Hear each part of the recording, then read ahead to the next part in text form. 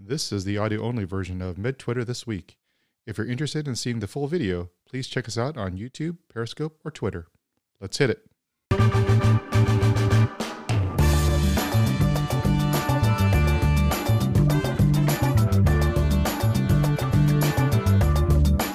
All right, welcome back. So this is the tweet I wanted to share today. This is from H. Moses Murdoch, and his tweet starts, "Day one of intern year orientation. The nerves and excitement are real. The tutorial, so I guess if I'm sharing here, it's sort of a meta tutorial. Resources that may be helpful on our first days on the job. We're all in this together." So then he goes to list several of his favorite tutorials, and I have H. Moses Murdoch with me, Dr. Murdoch with me today to talk about his tweet. Hey, how you doing? Hey, Chris. It's great to be here. How are you? Good. I'm so happy to finally be able to talk to you. I think we've sort of been in the same spaces for quite some time, you with the CP solvers and everything you're doing with Virtual Morning Report. But, you know, I hear you're in the middle of your intern orientation right now. Is that correct? Yes, I just finished a very thrilling, epic training. I'm sure all of my co-interns out there are joyfully going through the same. So, do you want to tell me a little bit? I guess I can assume why you put together this tutorial, but do you want to discuss with me and our audience why you decided to bring up this tutorial now? Sure thing. I feel like the nervousness around starting a new role is so real. And I imagine I'm not the only person out there who's trying to collect all the resources and have everything at your fingertips so that when you get that first page or when you're calling that first consult, you feel as prepared as possible. And I don't think any of us are going to really feel totally prepared. And I just remember over the last year coming across amazing tweets from the giants of tutorials all the way to students new to MedTwitter who want to contribute. And I wanted to put out some of my favorites that were very, very practical and useful as we transition into becoming new interns. Now, were these all, did you have these on like a Google Doc, or did you have these all bookmarked? Case like, these are the ones I know I'm going to be reviewing for myself right before intern year. Now I'm going to present these, or was there a larger list that you were narrowing down from? Like, what did it look like? These were all bookmarked. Actually, I remember that one of your tweets from months ago had this great GIF where you had like a hand that was bookmarking something. Yeah. And actually, that's what started me in sort of whenever I found something that I suspected might come in handy down the road, I would just bookmark it. And it had been a couple of months since I'd gone back through and sort of looked at them. And I was inspired leading up to orientation and picked out a handful of those that I would be referencing more frequently, I thought. Cool. You know, for our audience today, were there any specific tutorials that you shared that you really want people to know about?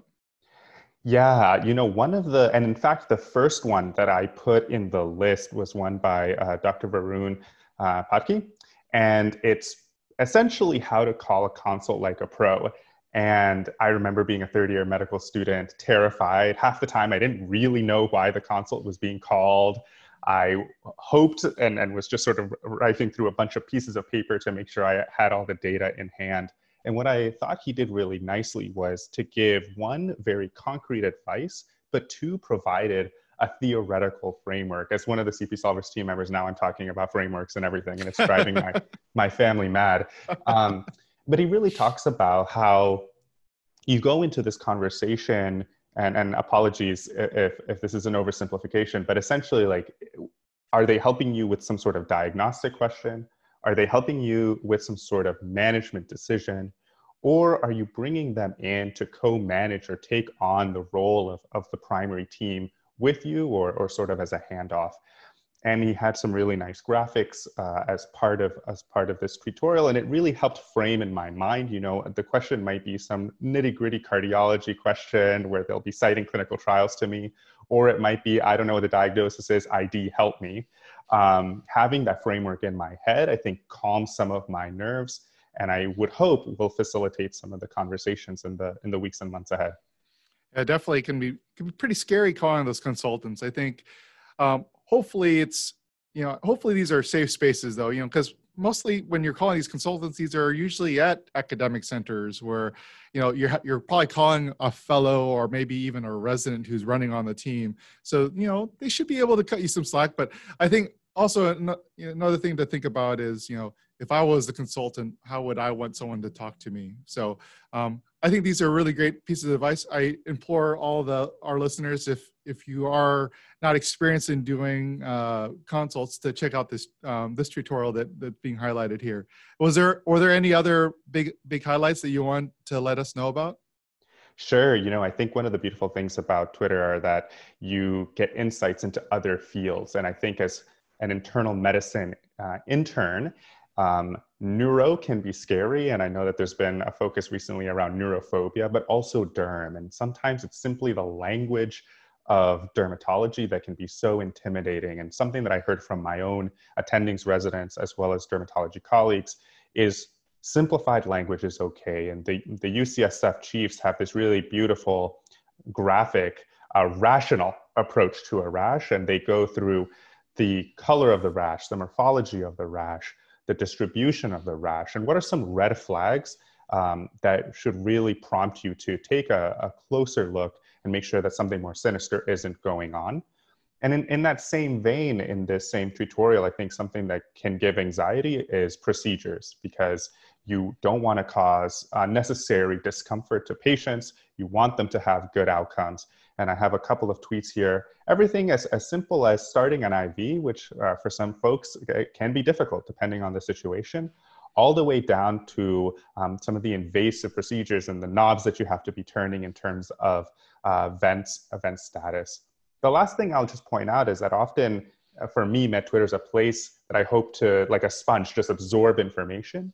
But often self-care is very important. And there was a phenomenal tutorial by Dr. Kim Soo around skincare in the era of COVID. And I think this was one of those really practical things. I suspect we're all going to be in some form of mask or other PPE over the ensuing months. And making sure that we're taking care of ourselves was a priority. And so I included it in the list. Yeah, that was definitely one of my favorite tweets. It came out just shy of a month or so ago when we all first started, and people were getting like acne all over their face and stuff like that. So I thought it was great. They had some really great practical tips. So you've collected all these resources into a bootcamp document. Yeah. And actually what's interesting is that like many med students, I had grand plans for the end of medical school, and that included all the fun things that people look forward to, but also just the opportunity to explore different electives, and those opportunities quickly vanished, understandably so. And as a result of that, I felt this hole in my education that I wanted to partially fill for myself. And this was a collaborative effort, just kind of going out there, by specialty, what are the different resources that are out there for self-directed learning? And come to realize that MedTwitter is just the tip of the iceberg. There are websites out there that can help you teach vent management. There are websites out there for radiology, for ECG interpretation. And I figured it would be useful to have a sort of a one-stop shop for these different resources. And they're things that I use even to this day, thinking about how I can improve in some specific domains. Excellent. So since I actually have you, as a captive audience, I just want to know, can you tell me about how Virtual Morning Report sort of came about and sort of your role that you played in all this? Absolutely. So I think MedTwitter is the gift that keeps on giving. I was initially joining the platform to help publicize some frameworks that I was working on. And I quickly realized I'm not one, but I'm part of this larger community of folks who cares about this, and got in touch with Robbie and Rezin, was brought onto the team.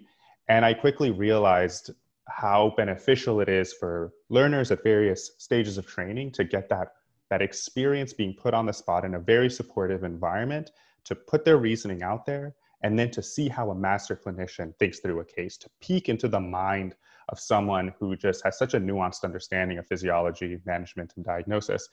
And it was a conversation between Jack Penner, one of the residents out at UCSF, Dan Minter, and myself. And this was before COVID, a couple of weeks before that really took over the conversation. And then what ended up happening was morning reports canceled, noon conferences canceled, and there became this increasing need to have a space to discuss cases. And we really went 0 to 100 over the course of a couple of days. Said, okay, let's just do it on Zoom. And we just went for it. And what's been really beautiful to see is how learners, second-year med students, third-year med students, international students from all over the world are joining, and not only as case discussants, but also as case presenters, really bringing an international sort of flavor to our discussions. And right now we've expanded into a student-only virtual morning report. It can be scary to put your thinking out there. You open yourself up potentially to a feeling of vulnerability and critique. And so having a space reserved for students has been really important. And the most amazing part of this has been seeing the students then reflect on a case and create their own schema, or create their own graphic, or do a tutorial of their own. And we certainly can't take credit fully for that, but I think it's been inspirational for me, and I hope for others. So what's the future involved with, what does the future look like for Virtual Morning Report? Yeah, I think the big questions on our mind is, how do we get people to be as active as possible? Active learning over passive learning. Part of that innovation came from the Zoom chat, which can be a good thing and a bad thing. Sometimes it's a race to the diagnosis, and we want to minimize that and instead promote sort of a more thoughtful, reflective, reasoning approach. But ways to basically roll this out to larger and larger groups of people while maintaining that sort of very active component. And of course, I don't think any of us really know what the various waves of COVID will look like. But inevitably, institutions will resume their conferences in some way or another. And so making sure that we fit in with the rest of the curriculum, whether that's undergraduate or graduate medical education. And of course, I think we all love to do research. And so understanding what are the features of morning reports that elicit those gains in learning, and how we can set up our structures to maximize that learning is something we're really focused on as well. I know you guys have developed over the last several months sort of like the structure and how you want these virtual morning reports to be presented.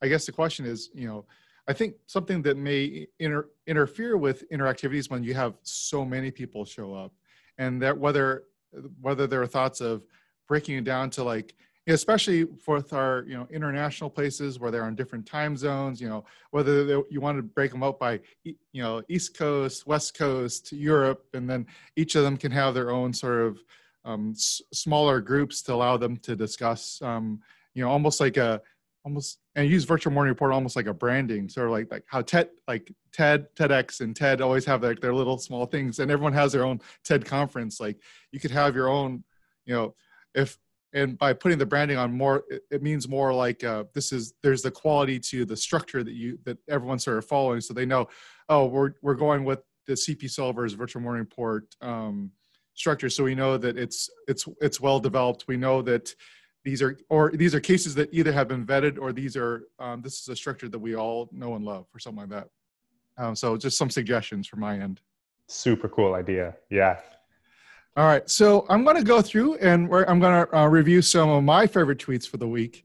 First, I'm going to share some tweets that Travis Smith was able to share for me from MedTutorials. These are the highest views of the week.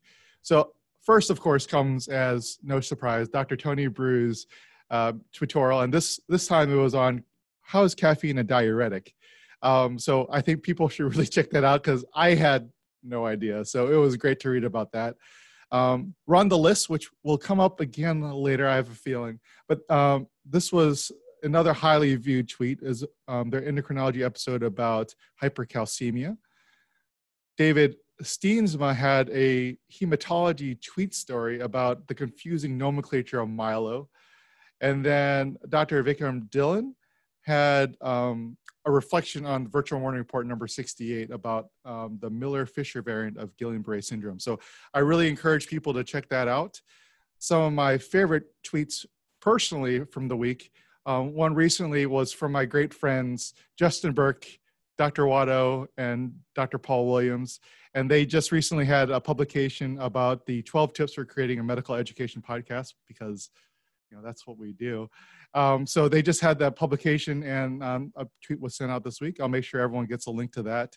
And in the spirit of everyone being able to publish, especially about MedEd and about Twitter, Avio Glasser also had a great tweet about her publication with her, Dr. Jaffe and Dr. Brooks, and they were able to publish to tweet or not to tweet. That is the question.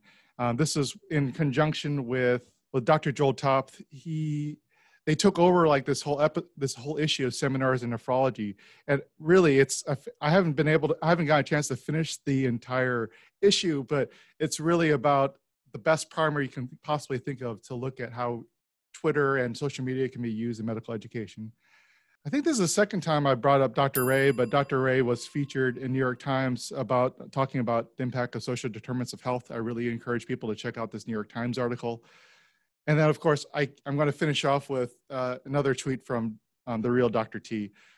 So he just has such beautiful narrative stories that he's able to publish on Twitter. I think I must cry every time I read them. So I really implore people to check this one out. This one just came out on the 16th about someone who's working at the gift shop in the hospital. So I really implore people to check that one out. So Dr. Murdoch, do you have any great tweets you want to share with us this week? I certainly do, and I will say that I'm still getting used to being called Dr. Murdoch. I'm like, wait, are you talking about me? Looking over my shoulder. When I was talking to Dr. Nora a couple of weeks ago after her graduation, she was like, oh yeah, but I think it's a good ring to it. It's a good ring. Thank you. I'm still getting used. The first tweet that really caught my eye and I really love was Carol Lau. She has introduced the inflammation thought train, and inflammation is one of those things that seems to come up in every virtual morning report, and I suspect in a lot of patients who present with a variety of pathologies. And what she's done is basically combined the graphics from several of Robbie's inflammation tutorials and arranged them in sort of a narrative form. It's beautiful. It really harkens back to some physiology and is well worth a watch. Run the List has already been mentioned. I've been helping them with their handouts during my 4th year, and they've been putting out a simply phenomenal series of tutorials, most recently on endocrine, and this week they put out one on hypocalcemia. I won't spoil any of the great pearls in their tutorial. I would encourage those to check it out, as well as the linked videos. Recently, they had a phenomenal video of how to do a thyroid exam, and here they've got the famous Fostek sign and Trousseau sign that I think will be a joy to watch. Those are great signs. But I want to say that one of the most distracting things about this tweet, which I'm looking at right now, is the dancing skeleton at the beginning of the first tweet. So I keep on looking at this off screen and I'm like, that's pretty crazy. But anyhow, I definitely will look forward to looking over these tutorials again. Thank you for bringing them up. I haven't had a chance to really look at Run the List that much, but they've definitely been on my radar, and this is giving me a good reason to go back and look through their entire endocrine series. So I think that's all I have to share today. Do you have anything that you want to plug or let people know about before we go? Absolutely. I think the last thing that I will say is that there was a great perspective piece by Dr. Morris and Dr. Loscalzo out of Brigham, and the title is Creating Real Change at Academic Medical Centers, How Social Movements Can Be Timely Catalysts. And I think during this time when we're asking how individuals, groups of individuals, organizations can take active steps in confronting the social determinants of health and in becoming more anti-racist, it's a perspective piece worthy of 5 minutes of your time. And I'll just quote the second to last paragraph here, where it starts by saying, our experience shows that institutional change in healthcare is possible. And I think that optimism, despite the disappointing, distressing, rage-provoking events that have happened recently, really is a call for us all to be active in our own personal lives and as institutions to be the kind of change that we want to see in society. So I would encourage folks to check that out. And you'll give me the link so I can put it below. You know it. Excellent. All right. Well, thank you so much for spending the time out of your intern orientation week to talk to little old me, but it was definitely appreciated, and I really had a great time. Same. Thank you so much for having me, Chris. Well, thank you guys for joining me for another episode of MedChat This Week. I want to make sure that you follow us on our platform. So we now have a couple more platforms in terms of this being a podcast. It's still on YouTube, Periscope, Twitter. Please like, subscribe, follow, comment, and all those other fun things. You guys know what to do. So appreciate you guys following. I'll see you guys in the next one. Bye.